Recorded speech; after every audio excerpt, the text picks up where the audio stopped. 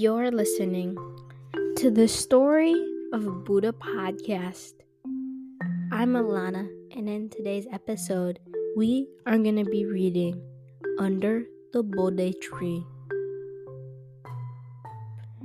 The Buddha was born as a prince.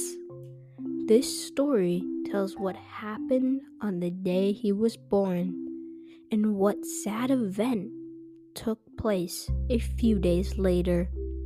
We will find out what the diviners read in his fortune and why his father, the king, was so concerned about not letting his son see the world beyond the palace. We learn about the gifts and friends that the king gave him in order to keep him happy.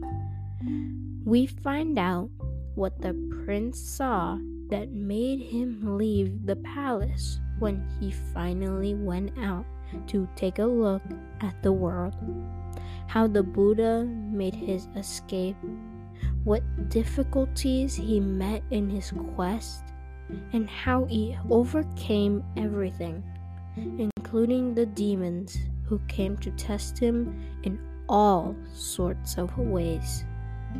All this and more is told in this richly illustrated book.